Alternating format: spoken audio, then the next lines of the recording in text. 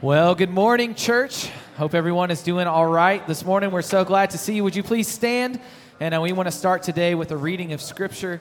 This is out of Philippians 2. It says this, "Therefore God has highly exalted him," that is Jesus, "and bestowed on him the name that is above every name, that at the name of Jesus every knee should bow in heaven, on earth, and under the earth, and every tongue will confess that Jesus Christ is Lord, to the glory of God the Father." And so every time that we gather, we want to remind ourselves of Christ and what he has done for us and the position that he holds and our position in relation to him. And so as we lift our voices this morning, let's sing the name of Christ. Let's lift that name high, because he is the risen Lamb for sinners that was slain. Let's sing this out.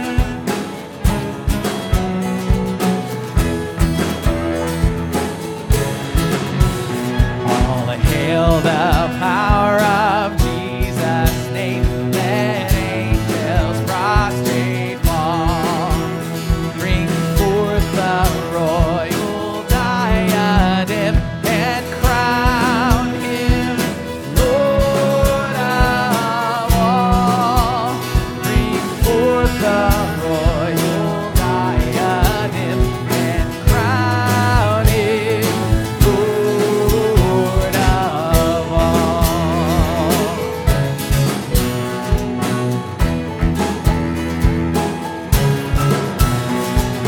Chosen seed of Israel's race, be ransomed from the fall.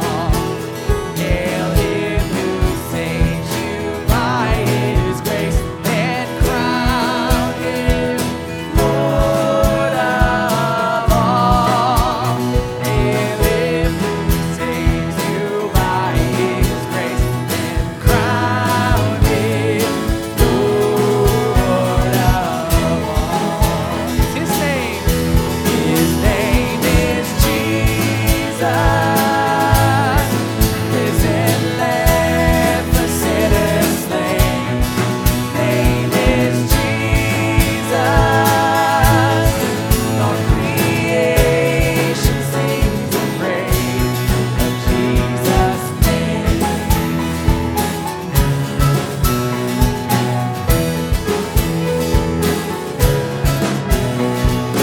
Every kindred, every tribe on this terrestrial hall, to him all majesty ascribe, and crown him Lord of all. To him all majesty ascribe, and crown him Lord of all. His name is Jesus, risen Lamb for sinners slain. Name is Jesus,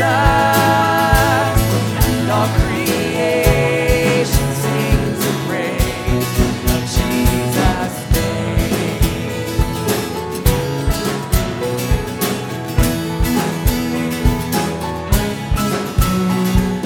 That with yonder sacred throng we at his feet may fall.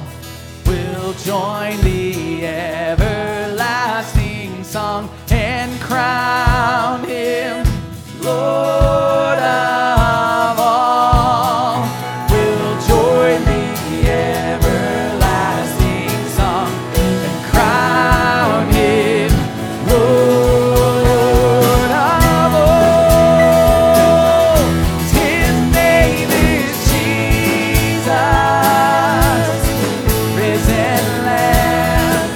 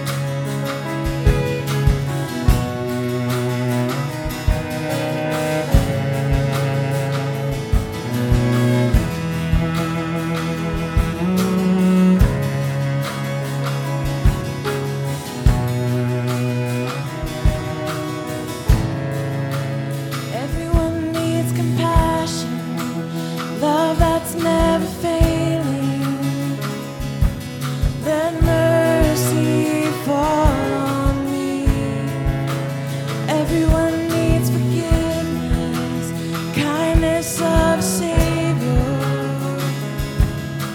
hope of nations. Sing it out, Savior. And Savior, He can move the mountains. My God is mighty to save. He is mighty to save forever. Author of salvation, He rose and conquered the grave. Jesus conquered the grave.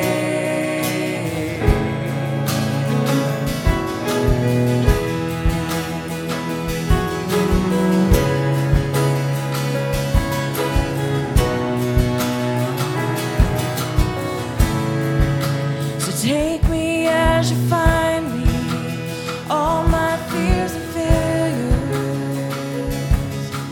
Fill my life again.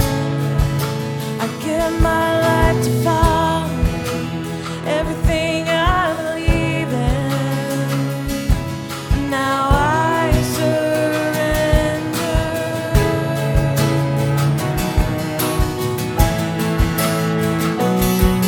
And Savior, He can move the mountains.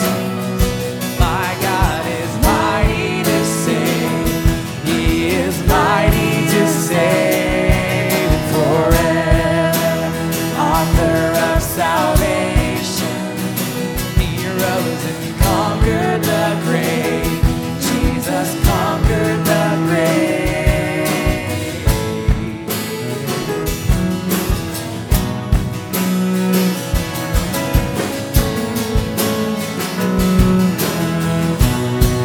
Shine your light. Shine your light and let the whole world see. Singing for the glory of the risen King. Jesus, shine your light and let the whole world see. Singing for the glory of the risen King. Sing that again. Shine your light. Shine your light and let the whole world see.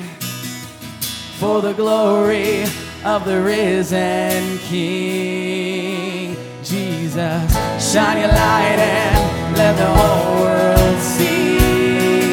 We're singing for the glory of the risen King. And Savior, He can move the mountains. My God is mighty to save. He is mighty to save forever. Author of salvation, He rose and conquered the grave. Jesus conquered the Savior.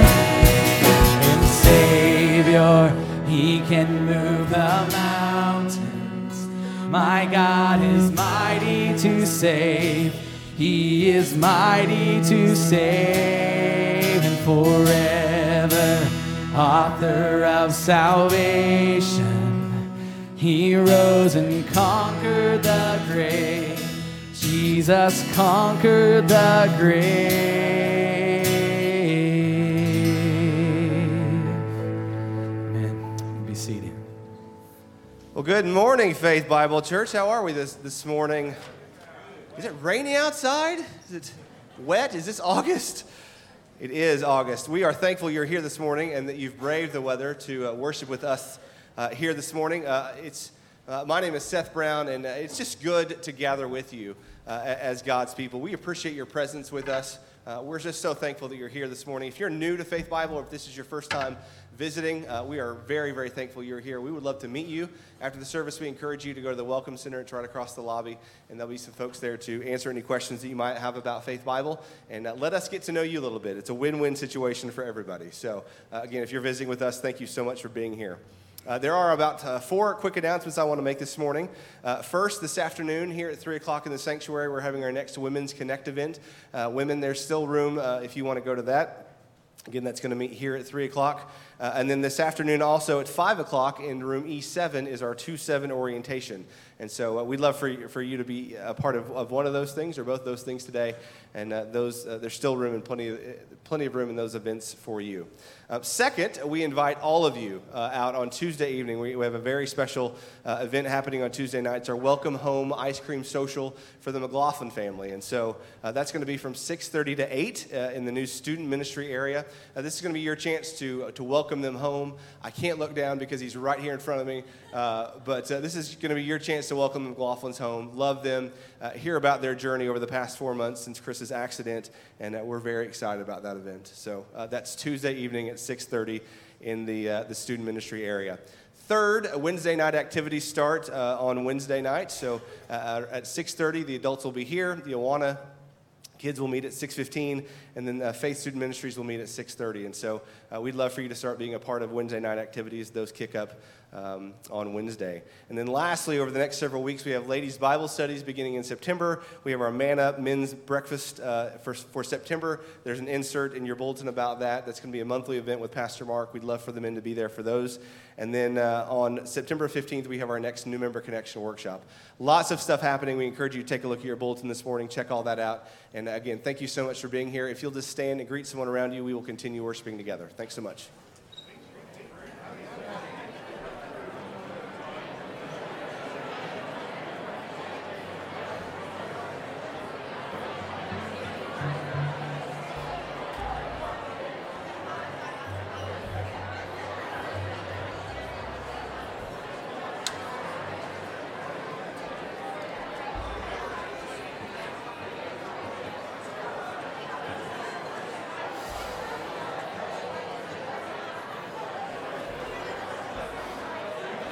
Well, as you make your way back, if you would just please remain standing, we're going to continue lifting our voices together in worship this morning. And Scripture tells us in 2 Corinthians that the old is gone and that the new has come. It says that we have been made new creations, and because of that, we can know that we are no longer slaves to sin, but Scripture tells us that we are adopted into the family of God. And so that's what we're about to sing about this morning. Let's celebrate that truth, that we are a part of God's family.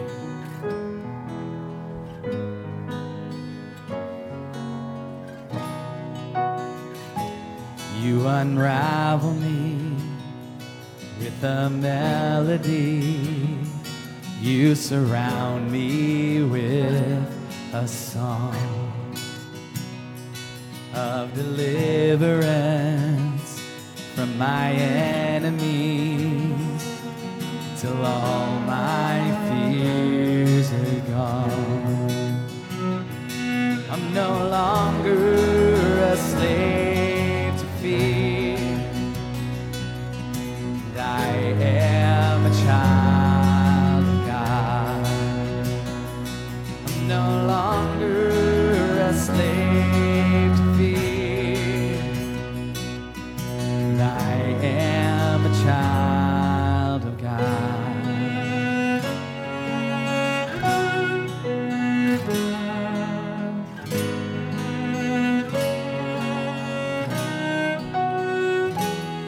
My mother's womb, you have chosen me.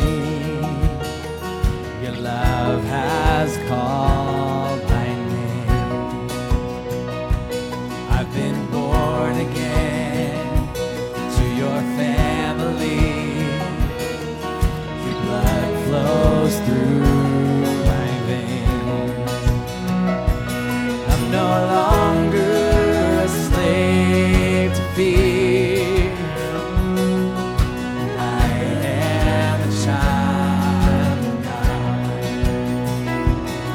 No longer a slave to fear.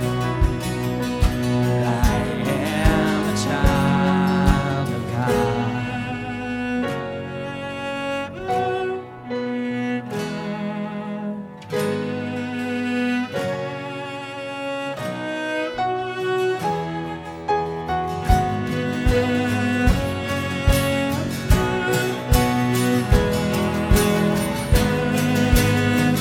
Sing this out, you split the sea. 'Cause you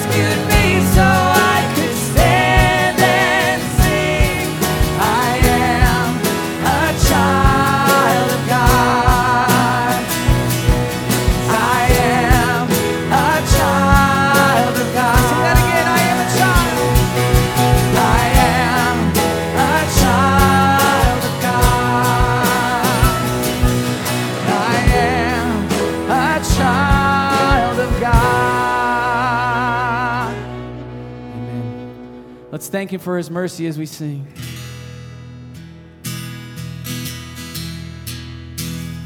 Praise the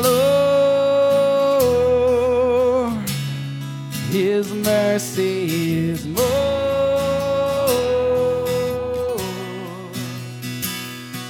Stronger than darkness, new every morn. Our sins, they are many, his mercy is more.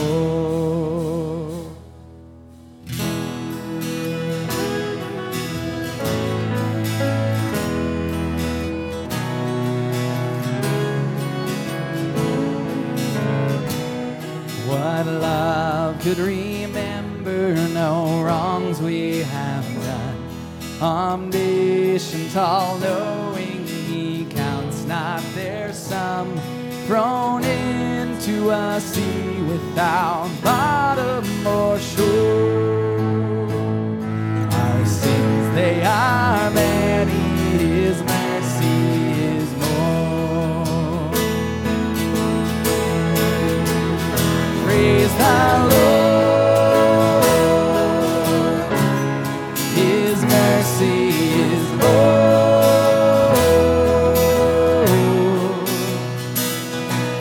Stronger than darkness, through every word.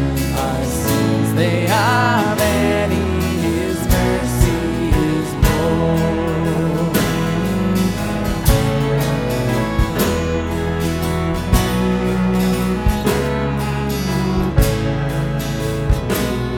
What patience would wait as we constantly roam? What father so tender is calling us home? He welcomes the weakest, the vilest, the poor. Our sins, they are many, his mercy is more. Praise the Lord, his mercy is more.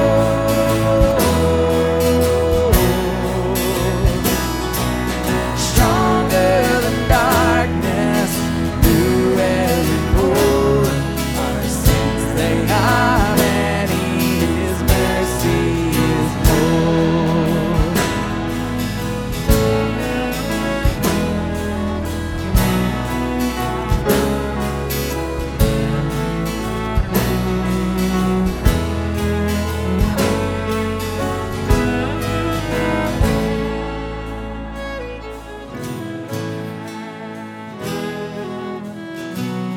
What riches of kindness he lavished on us. His blood was the payment, his life was the cost. We stood neath a debt we could never afford.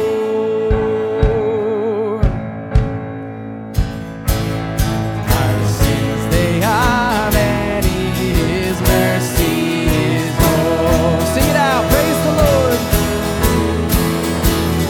Praise the Lord, his mercy is more.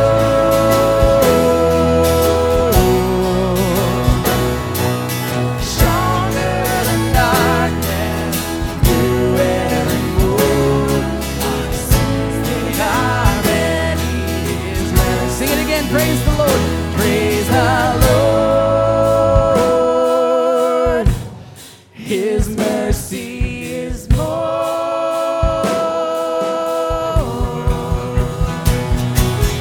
Stronger than darkness, through every mood. Our sins, they are many, his mercy. Our sins, they are. Our sins, they are many, his mercy is more. Our sins, they are many, his mercy is more.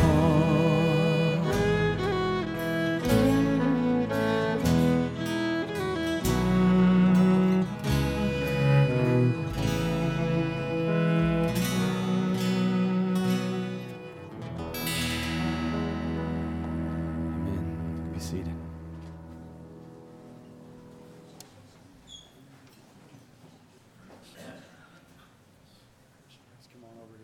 This is a day we've been waiting for a long time. Chris and Sarah McLaughlin and their family are back here with us. I'll give a round of applause. I think that's pretty nice.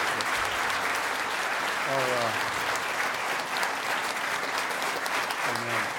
Bless you guys, man.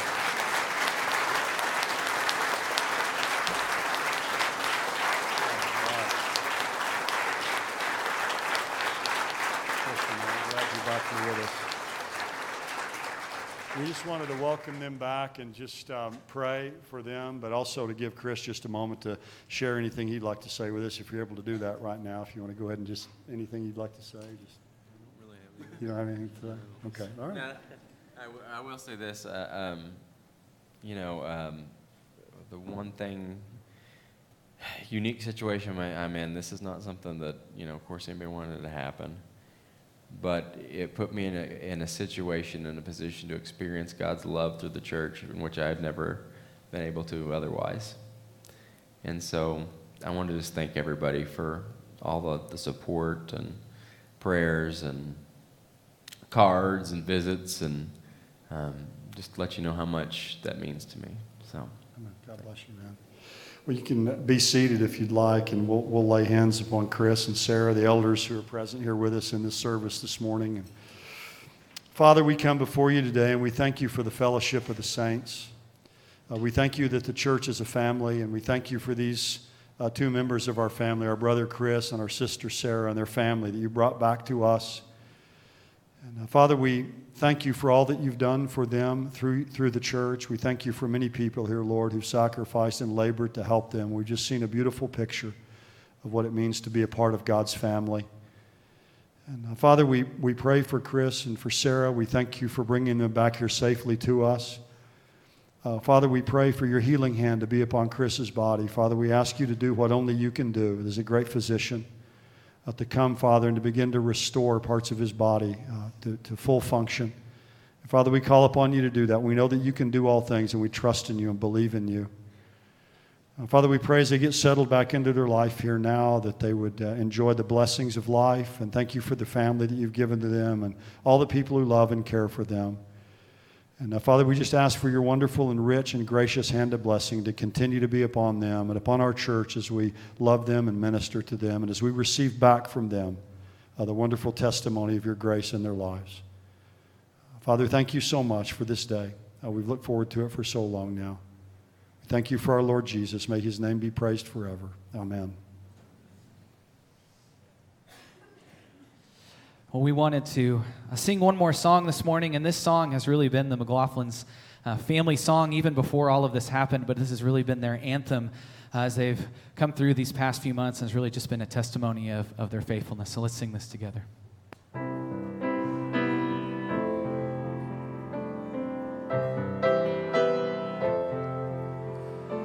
Great is thy faithfulness, O God, my Father. There is no shadow of turning with thee. Thou changest not, thy compassions, they fail not. As thou hast been, thou forever will be.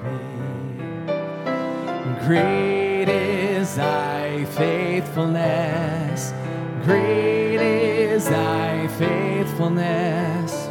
Morning by morning, new mercies I see. All I have needed, thy hand hath provided. Great is thy faithfulness, Lord, unto me.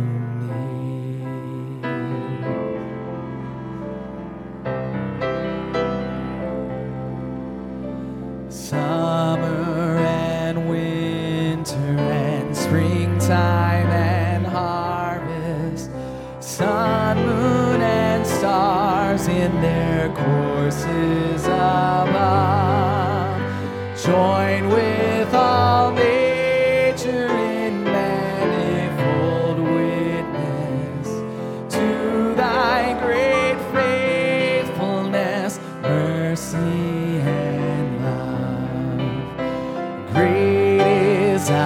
faithfulness. Great is thy faithfulness. Morning by morning, new mercies I see. And all I have needed, thy hand hath provided. Great is thy faithfulness, Lord, unto me. Would you please stand as we sing this last verse? Pardon for sin and a peace that endureth, thy own dear presence to cheer and to guide, strength for two.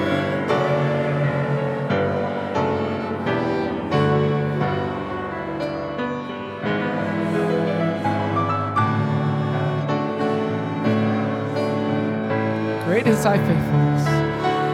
Great is thy faithfulness.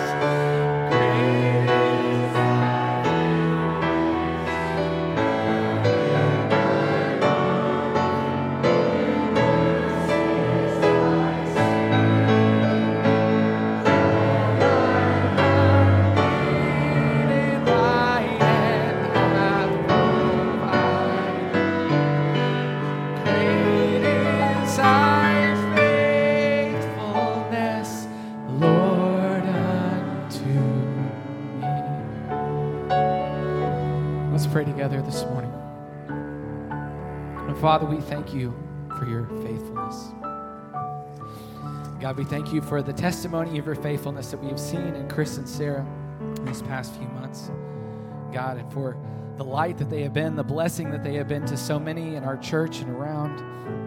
God, we just pray that you would just continue to be with them as they're back home. And God, we're so excited to have them here and to be able to love on them and do life with them again. It's in the precious name of Jesus that we pray. Amen. You can be seated. Well, it's great to see everyone here this morning, and God bless you all. Thank you for being here with us. If you're visiting with us, we're especially glad you're here with us this morning. We pray that you'll be blessed by your time here with us at Faith Bible Church. This morning, I want to begin an exciting new 5-week series titled Heavenly Rewards. And it's derived from a book that I've written by that same title, a book titled Heavenly Rewards. My wife, Cheryl, was the main encourager for me to write this book, and I'm deeply appreciative for her inspiration for it. I've spoken on this topic a lot of times at many prophecy conferences, and Cheryl would come and tell me that this message seemed to really resonate with people, and she encouraged me to put it in writing. And so what I want to do over the next few weeks is share the fruit of my labor with you. To introduce this series and to kind of get us started, take your Bible and turn with me to 2 Corinthians chapter 5. And we'll look at verse 9 through the first part of verse 11. I've titled this message this morning, Under Review. Let me read 2 Corinthians chapter 5, verse 9 through the first part of verse 11. Therefore we also have as our ambition, whether at home or absent, to be pleasing to Him. For we must all appear before the judgment seat of Christ, so that each one may be recompensed for his deeds in the body, according to what he has done, whether good or bad.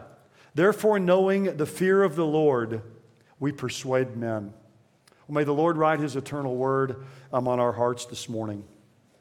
A lot of you have heard of Buffalo Bill Cody and the Buffalo Bill Wild West show. It was a big hit back in the late 1800s. And in fact, it was such a big hit in America that they took it on the road over to Europe. And in 1899, Buffalo Bill's Wild West show performed in Berlin, Germany. And the German people, like other people in Europe, just flocked out by the thousands to see this. And one of the main features of the show was a woman named Annie Oakley. And she had a lot of sharpshooting tricks in her act. You could throw playing cards in the air and she could shoot them out of the air.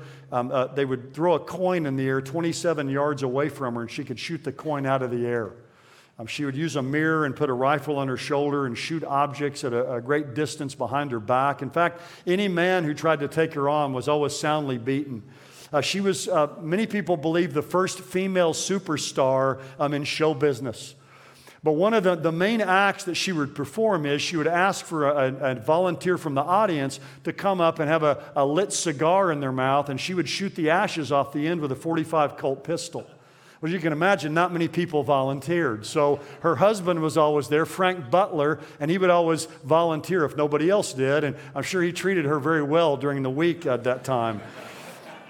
But while they were in Berlin, Germany, when she asked for a volunteer, to her shock and everyone else's, the newly crowned German Emperor, Kaiser Wilhelm II, volunteered. So he comes forward and she gives him this big lit cigar with these ashes, and from some distance away she shoots the ashes off with this .45 Colt pistol. And again, everybody's amazed by what's happening. Well, 15 years later, Kaiser Wilhelm plunged the world into First World War. Causing Annie Oakley to wonder how events in the world might have unfolded differently if she had missed and hit the Kaiser. But what we do know is that Annie Oakley did send the Kaiser a letter after the start of World War I asking for an opportunity to take another shot. She never received a reply back from him for that. But I've thought about that quite a bit, and that teaches us a very important lesson in life. And that is, like Annie Oakley, when it comes to life here on earth, you and I, we only get one shot. There's no do-overs, there's no dress rehearsals, there's no mulligans. Life here on earth is brief, but it counts for all eternity. And you and I get one life and one chance. There's no replay, there's no rewind. I love the way Randy Alcorn puts it. This is powerful. He says, at death, we put the signature on our life's portrait. The paint dries, the portrait's done, ready or not. The main thought that I want to develop in this study this morning, and then I want to tease this out over the next few weeks, is that every one of us as a believer in Jesus Christ has one shot at life. And that one shot at life that we have someday is going to be reviewed and rewarded by our Lord, and that our life for all of eternity will be dramatically impacted by how we live now and the rewards we receive at that evaluation. That what we do now will have an irreversible effect on our eternity. That there's eternal repercussions every day for what you and I do and what we say and what we think. And I like to call this the law of rewards. And again, we're going to unpack this over the next few weeks. But the law of rewards is simply this: the life you live today will determine your life in eternity. And since that's true, you and I need to take dead aim with the one shot at life that we have, and we need to make it count. Because when this life is over, every one of us will face the judgment. In Hebrews 9:27, it says, it's appointed to man once to die, and after that comes the judgment. Now, a lot of Christians today downplay the notion of heavenly rewards. In fact, I've met some believers I've talked to at length who actually deny the idea of any rewards in the future. And most Christians probably haven't heard a sermon on this, and probably people don't spend much time thinking about it, but I hope to correct that, at least in our church, over the next few weeks. Now, some of you might be wondering if rewards are even that big of a deal. It's not uncommon when the topic of future rewards come up to hear people say something like, well, look, just being in heaven is going to be enough. That's all the reward I need. Spending eternity with Jesus and seeing Him is going to be good enough. And I don't care if I'm get some extra award or if I'm seated on the front row in heaven. Being on the back row will be fine with me just as long as I'm there. Well, now it is certainly true. It's going to be infinitely better to be in heaven than it is to be in hell. There's no doubt about that. But that kind of a response that it doesn't matter what rewards I get can sound really pious and very humble, but I think tragically it's unbiblical. Because we have to remember that rewards are God's idea. We didn't come up with the idea of rewards. It's God's idea. They're His idea, not ours. And receiving rewards will be a sign that God has approved of what I've done and that I've given pleasure to God. So you and I should seek God's approval and His pleasure above all else, and our rewards in heaven will be a reflection of that. The rewards that God offers us are priceless treasures, and God expects us to desire them. And they must be great, whatever they are, because God tells us to labor for them. So we have the opportunity right now, by what we do and how we live, to assure ourselves of infinitely greater rewards in the life to come. There's going to be vast differences among God's people when we get to heaven based on our degree of faithfulness and our sacrifice for the Lord in this life. We'll all be there as believers in heaven, and it's all going to be good, but there's going to be vast difference among believers. Rewards are a big deal to God, and I can assure you they're going to be a big deal to all of us someday when we stand before Him. They're going to be a tangible evidence that we pleased the Lord with our life. Now, in order for you to see just a little bit of what a big deal rewards are to God, I want to just read a few selected scriptures. And literally, I could read probably 40 or 50 verses up here this morning, but let me just read a few. Genesis 15:1. After these things, the word of the Lord came to Abraham in a vision, saying, "Do not fear, Abram. I am a shield to you. Your reward will be very great." Psalm 62:12, "Loving kindness is yours, O Lord, for you recompense a man according to his work." Jesus in Matthew 16:27, it says, "The Son of Man is going to come in the glory of His Father with His angels, and He will repay every man according to his deeds." Mark 9:41, "Whoever gives you a cup of water to drink because of your name as followers of Christ, truly I say to you, he will not lose his reward." Hebrews 11:6, "The one who comes to God must believe that He is, and He's a rewarder of those who diligently seek Him." So God's a rewarder. 2 John 8 says, "Watch yourselves that you do not lose what you've accomplished, that you may receive a full reward." And then finally, some of the last words in the Bible of Jesus, He said this in Revelation 22:12, "Behold, I'm coming quickly, and my reward is with me, to give to every man according to what he's done." So I hope you can see here that the idea of future rewards are real. And the Bible is clear that what we do now will affect our existence for all of eternity. So a time of rewards is coming. Now, God doesn't have to reward anybody for anything, but He does it because He wants to. And make no mistake about this, regardless of what you and I think about it, that's exactly what's going to happen someday. Now, one of the key issues that always comes up about rewards is a lot of people say, well, working for a reward in heaven seems kind of mercenary at worst and narcissistic, or mercenary at best and narcissistic at worst. You know, this idea of I'm going to labor here to get some reward in the future. And so people often ask, should I labor in view of rewards or to get rewards?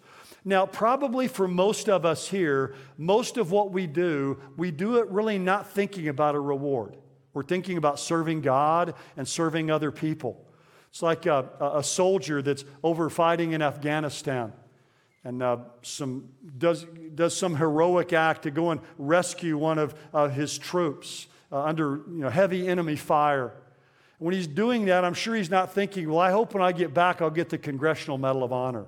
When people do that, they don't think they're coming back. And that's the farthest thing from their mind. The person serving that person to rescue their friend and their comrades, and also serving to defend the freedom of our country. But it's the givers of the reward when the person gets back who are inspired to express their gratitude for the heroism of that person. So I think in the same way, we serve God primarily in sacrifice for Him because we love Him. We don't serve for the rewards. In fact, the verse I just read, the beginning verse here this morning, we have as our ambition, whether at home, that is, whether at home in this life or absent from the body, whatever state we're in, to be pleasing to the Lord. But having said that, let me say this. Serving and working for rewards is also biblical. Moses, it says about Moses in Hebrews chapter 11 that he gave up the passing pleasures of sin, and he considered the riches of Christ better than the treasures of Egypt because he was looking for the reward. Moses was looking for a reward in giving up the passing pleasures of sin. And the great apostle Paul in Philippians 3:14, he says, "Forgetting the things that are behind, I press on toward the goal for the prize at the upward call of God in Christ Jesus." Paul was pursuing the prize in his life of rewards in heaven. So laboring for rewards is biblical, because those rewards are a symbol and a sign to us that we pleased God and His approval with our lives. So with that backdrop in our minds this morning, I want to spend the rest of our time looking here in 2 Corinthians chapter 5, primarily here at verse 10, because it describes for us that future event when the Lord's going to reward us. It's the future event on God's prophetic calendar when we will receive rewards. So this is a good place in our thinking about rewards for us to begin. This event's called the judgment seat of Christ. Now, let me put this text in its context. If you were to go back and look at 2 Corinthians 5 and verses 1 through 8, Paul's been talking about life after death. He's been talking about the intermediate state, like what's going to happen between when we die and the Lord comes. He's been talking about the new body that we're going to receive. And all the prospect here of life after death then causes Paul to think about the future judgment. And he says, we have as our ambition, whether at home or absent, to be pleasing to Him. In other words, the main focus that you and I should have in this life, with the one shot at life that God has given to us, is to be pleasing to Him. That's the goal of life. But then he says in verse 10, for or because. Here's the reason you ought to try to please God with your life, because we must all appear before the judgment seat of Christ. That's the incentive, if you will, or the motivation. So let's begin by focusing on the place that this is going to occur. Notice he says we must all appear before the judgment seat of Christ. Where are these heavenly rewards going to be distributed? The Bible says it's at the judgment seat of Christ. Now, the words judgment seat that we have in English is one Greek word. It's the word bema. And a bema in that day was a step or a raised platform that required steps to ascend. So the platform I'm standing on here, you could call this a bema. And back in that day, every major Greek and Roman city had a bema in the marketplace. In Roman cities, the marketplace was called the Forum. In Greek cities, it was called an agora. And there was one of these in the marketplace at Corinth. And I've got a slide of the judgment seat there in Corinth, if we can have that put up there for everybody to see. That's the agora or marketplace in the ancient city of Corinth. And back there in the back on the far left, you can see some stones piled up there. That's the bema seat that was in the marketplace in the city of Corinth. And the next slide, you can see it up close. That's the Acro-Corinth in the background, but that's the bema, where judgment was passed down. And Acts 18:12, the Apostle Paul stood in front of that judgment seat, stood there in front of that bema before the proconsul, a man named Gallio. So the people in that day were very familiar with this idea of a judgment seat or a bema. There were judgment seats like this where justice was dispensed. There were judgment seats or bemas in military camps where medals and commendations were given. Also in the athletic games. There's a city not far from Corinth called Isthmia, and every other year they had Olympic Games there. And they would have had those in AD 51 when Paul was there in the spring. So he would have probably have attended those games. So a lot of the athletic imagery that Paul has comes from his attending the games of those days. But he calls this the judgment seat or the bema, notice, of Christ. So it's the bema of Christ. Christ is the judge at this judgment. He's the inspector and the reviewer. In fact, John 5:22, Jesus said, not even the Father judges anyone, but He's given all judgment to the Son. So you and I will be judged at this bema seat of Jesus Christ in heaven by our Lord. Now, the second key to understanding this coming event is the participants. That is, who's going to be there. There's three key words here. Notice those words, we must all. The we there includes Paul and all believers. Notice Paul includes himself in this. We, that is, all believers, must appear before the judgment seat of Christ. Now, I believe this is a different judgment than the great white throne judgment in Revelation 20, verses 11 to 15. At that judgment, that'll be all the lost of all the ages that at the end of the age will appear before the Lord to be judged. And they'll get degrees of punishment, just like the righteous will get degrees of reward. But the Bible says they're going to be cast into the lake of fire. And that's the most horrific passage in all the Bible. But notice it says here, we must appear before the judgment seat of Christ. In other words, it's not optional. You can't opt out. This judgment is going to be inescapable. So every person here this morning, someday you're going to appear at one of two judgments. You're either going to be at the judgment seat of Christ as a believer to have your life reviewed and to be rewarded for what you've done, or you're going to appear at the great white throne judgment as someone who's lost, to be cast forever and separated from the presence of God. When he says we must all appear, I take it that this is church age believers. I think Old Testament saints and tribulation saints are going to be judged at the second coming of Christ. So I take this just to be believers from this church age. And you notice he says we must all appear. It's plural, but then he gets down to the singular so that each one may be recompensed for his deeds in the body according to what he has done. So it's going to be individual. Romans 14:10 says, "For we'll all stand before the judgment seat of God," listen to this, "so that each one may give an account of himself to God." That's sobering. Someone said it like this years ago: every believer is going to have to sing solo before God. You get in the choir, around a bunch of people can sing. I can sound pretty good, but we got to sing solo before God. Erwin Lutzer captures the drama of this scene. He says it like this: imagine staring into the face of Christ, just the two of you, one-on-one. Your entire life is present before you. In a flash, you see what he sees. No hiding, no opportunity to put a better spin on what you did, no attorney to represent you. The look in his eyes says it all. Like it or not, that's precisely where you and I will be someday. It's going to happen someday. Now, when's this going to take place? What's the period of this? When's it going to happen? Well, 1 Corinthians 4:5 tells us we're going to get our rewards in heaven after the Lord comes, right after the rapture. You'll often hear about someone, they'll say, well, so-and-so passed away and they've gone on now to their reward. Well, actually, they haven't been rewarded yet. Rewards are going to be given when Christ comes. All of God's people are gathered there together. That's when he'll give rewards. And we know that because 1 Corinthians 4:5 says, don't go on passing judgment before the time, but wait until the Lord comes, who will bring to light the things hidden in darkness. He'll expose the motives of men's hearts, and each man's praise will come to him from God. Notice what he says. It's when the Lord comes.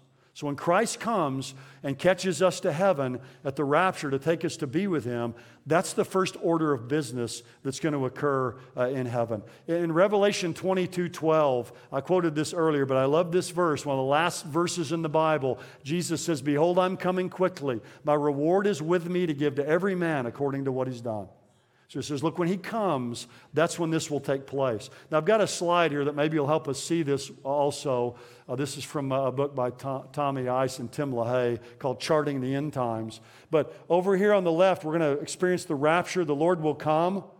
And then in heaven, while the tribulation's taking place on earth, we're going to undergo the judgment seat of Christ. We'll be reviewed and rewarded.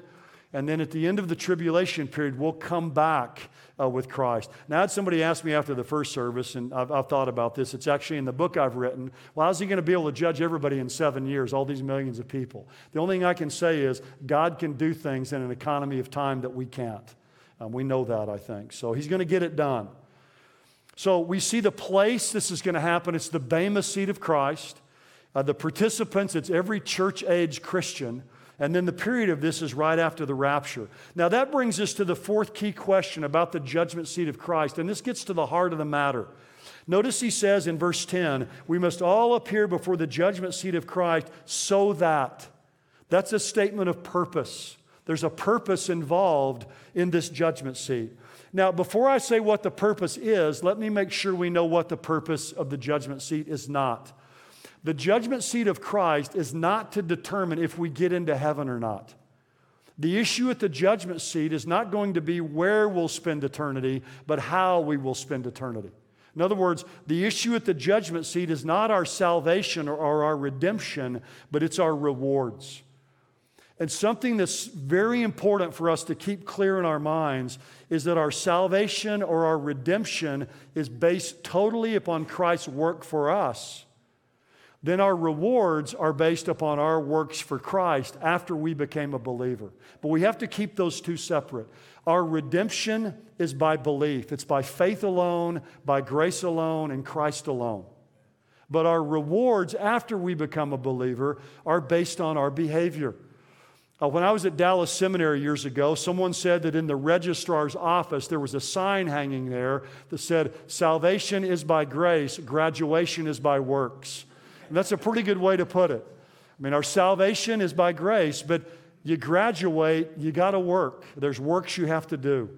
And so, salvation is by grace alone, without any works.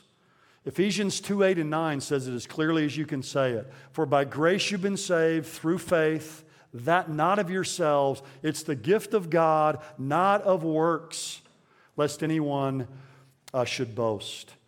However, it does go on in the next verse to say what? For we're His workmanship created in Christ Jesus unto good works. God's prepared beforehand that we should work in them. So we're saved by grace through faith in Christ, but we're saved unto good works. The works come after our salvation, not as part of it. And let me just ask you at this point and pause for a moment and ask you this. Have you trusted in Jesus Christ and put your faith in Him apart from works? Have you done that? We're saved by His dying, not by our doing. We're saved by His mercy, not by any merit whatsoever that we have. So come to Him this morning and take that free gift of forgiveness and salvation and eternal life if you've never done that. So the purpose of this judgment is not to determine if we get into heaven. That was decided here on earth when we trusted Christ. So you say, well, what is the purpose of this judgment? Well, it tells us so that each one may be recompensed or rewarded for his deeds. So the Lord's going to call us before Him. Our life as a believer is going to be reviewed and evaluated, and then we're going to get reward or lack of reward. Now, I don't think our life before we became a Christian will be part of this judgment. Our life BC or before Christ won't be brought up because we weren't a believer and didn't even know the Lord. How could we do works that were empowered to serve Him? So it's going to be our life as a Christian. So our life as a believer will be evaluated to determine our rewards. And by the way, next week we're going to talk about what rewards we're going to receive. What are they going to look like? Now, one thing that always bothers folks is the very end of verse 10 where it says, according to what he's done, whether good or bad. Now, we know what the good is. That's the rewardable stuff. But what is the bad? Is the bad here, does it involve our sins? In Greek, there's a word for bad that means bad in the sense of evil. That's not the word that's used here. The Greek word used here is used in the sense of bad, more in the sense of something that's worthless. So I don't think our sins will be an issue at the judgment seat of Christ. Aren't you glad to hear that this morning? That's a wonderful thing. When I was a little kid, man, I used to picture the judgment seat of Christ like a screen up here, and the Lord was going to put my life up there, every wretched thing I did, every sordid thought I ever had. I mean, that was the most terrifying thing to me I could ever imagine. But Jesus paid it all for our sins. There's no condemnation for those who are in Christ Jesus. So the issue there's not going to be condemnation for our sins, but commendation for our service. It's not going to be punishment for our sins, but praise for our service to Him. So you say, well, if these bad things here aren't sins, then what are they? Probably the best way to describe it is they're bad good works. You say, well, what's a bad good work? Well, it's something we did for the Lord, but we did it with a wrong motive. It was somehow tainted with the idea of self-glory. In other words, it's non-rewardable. Look, the Lord is going to not just look at what we did and how we did it, but He's going to look at the why behind it. And I think that's the most searching thing. God doesn't just know what we do, He knows why we do it. And nothing will escape His scrutinizing eye. Hebrews 4:13 says, all things are naked and open before the eyes of Him with whom we have to do. In fact, the word here in 2 Corinthians 5:10 says we must all appear before the judgment seat. That word appear means to be made manifest or disclosed. In other words, we're going to be turned inside out, if you will. The Lord is going to disclose the motives of men's hearts at that day. There's an old story, I know I've told it here before, but it's about a group of school children lined up in a Catholic school in the cafeteria for lunch. And they get to the beginning of the line and there's a big pile of apples there and it says, take only one and remember God is watching. And finally, when they get to the end of the line, there's a big pile of chocolate chip cookies. And one of the children had written a note and put it there that said, take all the cookies you want, God's watching the apples. Kids are good like that, aren't they? But we all know God's watching the cookies and the apples, right? I mean, God knows everything. And here's something that should shake us this morning in many ways. The omniscient eye of God doesn't just see to us, but God sees through us. God knows our motives. He knows the why behind the what. The Lord reads the fine print of our lives, if you will. So the purpose of this event, when we'll stand before the Lord someday, is to review our lives and to reward us. Now, I want to close this morning by looking at a picture of this that I hope will help us kind of lay hold of this. It's over in 1 Corinthians 3. If you want to turn over there for just a moment, he gives us a graphic picture, I think, to kind of help us visualize this and make it more concrete in our lives. And he gives the illustration here of building a building. What he tells us here is every believer is constructing a house. And one of these days, that house is going to be inspected. Paul says in verse 10, according to the grace of God which was given to me, like a wise master builder, I laid a foundation, and another is building on it, but each man must be careful how he builds. For no man can lay a foundation other than the one which is laid, which is Jesus Christ. Now, I think in this context, what Paul is saying is, Paul had come to the city of Corinth on his second missionary journey and spent 18 months there. And when he was there, he founded the church. And the foundation that he laid there was Jesus Christ. And Paul had left, and now others were building the church. And he says that they better be careful how they build because they're going to be called to account. But I think then Paul goes on and expands this really and applies it to all of us because he says, if any man builds on the foundation, down in verse 13, each man's work will become evident. So I think he expands this out beyond his own initial situation to all believers. And again, we're building a house. And someday the divine building inspector is going to come and evaluate how we've constructed our dwelling. And the work is going to be tested. And only what remains is going to be rewarded. And here's the thing, you and I get to select the materials we build with. Now the foundation, the only foundation is Jesus. And I pray to hear today that every one of us, our life is built upon Him, our marriage, our home, our family, our business, this church, that every aspect of our lives, we're building it upon that solid foundation of Jesus Christ and Him alone. But once we have that foundation in place, we begin to build a life. And he says you can choose gold and silver and precious stones. That'd be the good stuff, right? That would correspond to the good back over in 2 Corinthians 5:10. We know what that is. It's lasting stuff that's valuable. But then he says you can build with wood and hay and straw. And that corresponds to the bad over in 2 Corinthians 5:10. We all know what that is. It's the stuff that's temporary and cheap. It's faster to build with. Can do it a lot quicker. But it's not going to last. It's not going to stay. So he's talking about what's rewardable and unrewardable. And then notice what he says in verse 13. Each man's work will become evident. The day will show it, because it's to be revealed with fire, and the fire will test the quality of each man's work. Notice it's not the quantity of it, the quality. I don't think God's against quantity, but He's most interested in the quality of each man's work. If any man's work which he's built upon it remains, he's going to get a reward. If any man's work is burned up, he'll suffer loss. He himself will be saved, yet so as through the fire. I think about that. A lot of what we've built and we've labored for and we've spent our life on, it's just going to go up at the judgment seat in a puff of smoke. But I love this. He says, yet he himself will be saved, yet so as through fire. It's not the person that's burned up. It's their works, because they're a believer. They're going to come through the fire. Well, J. Vernon McGee used to say years ago that at the judgment seat of Christ, many of us will smell like we were bought at a fire sale. And but the good news is we'll make it through if we're a believer in the Lord Jesus. And only believers will be at this judgment. But this just calls on each one of us. Look, do you have the foundation in place in your life of Jesus Christ? And what kind of house are you building? What kind of materials are you using? And are you taking a long-term perspective in what you're using to build your life? I like the story of a building contractor who was asked by a rich friend to build a house. And while doing the project, the guy frequently cut a lot of corners to save money, to line his own pockets. And he skimmed in places like the foundation and the framing of the house, things that wouldn't be seen or wouldn't become evident for several years down the road. The surface, the house looked great, but the quality and the workmanship was poor.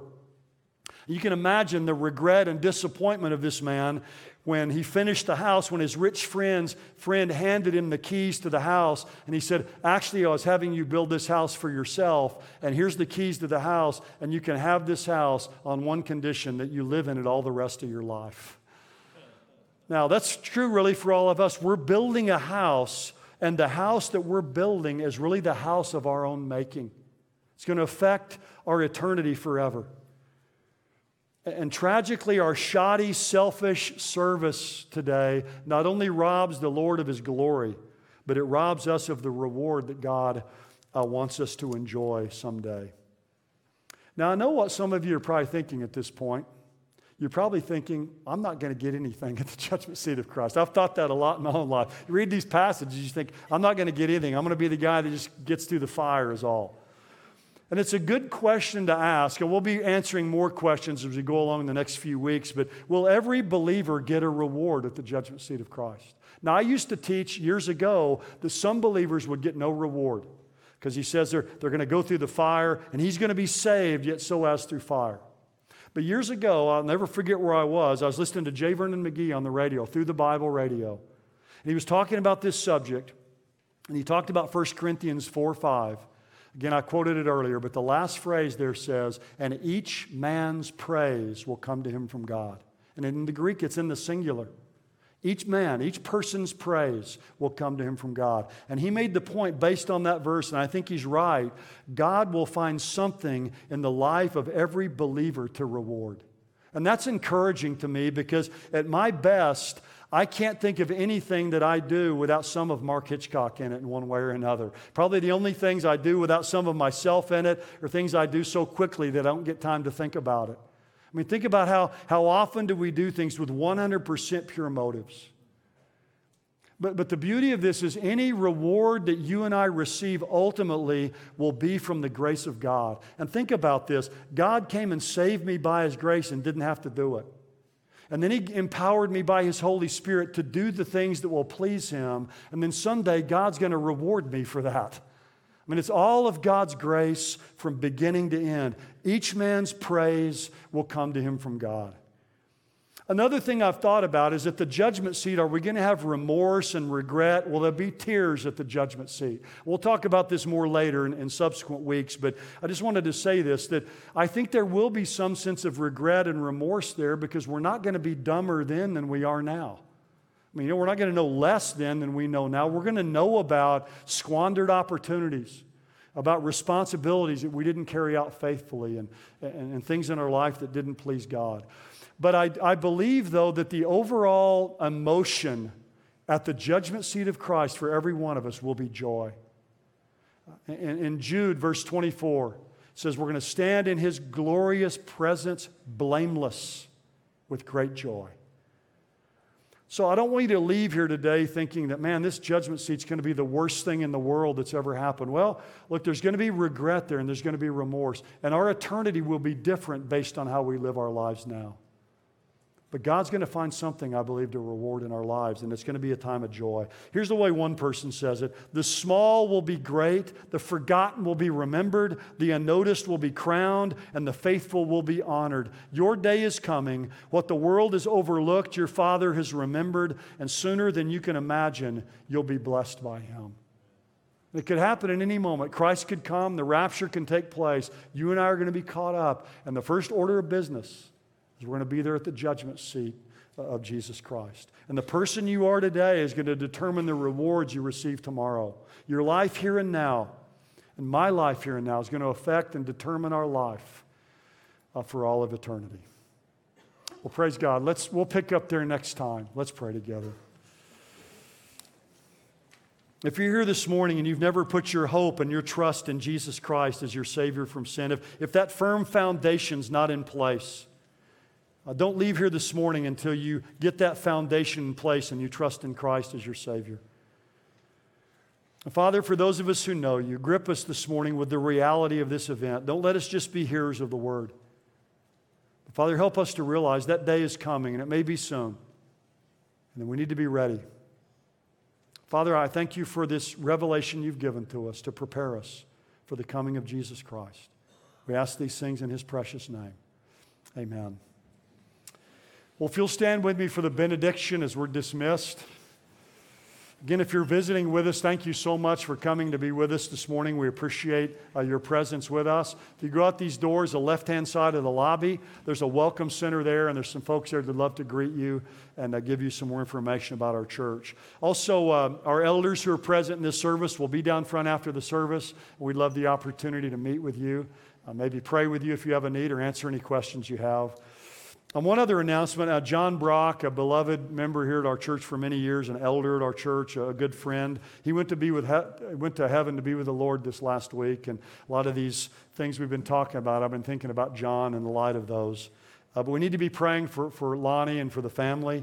And 10 o'clock Thursday this week, the service will be 10 o'clock Thursday morning over at First Presbyterian Church. So I wanted to be sure and let you all know about that. Well, let's bow our head for the benediction now as we leave here with the Lord's blessing upon us. Father, send us out now, we pray, empowered by your Spirit. Father, energized and motivated by what we've heard this morning. And may the grace of our Lord Jesus Christ, the love of God, and the fellowship of the Holy Spirit be with us all. All God's people said, Amen.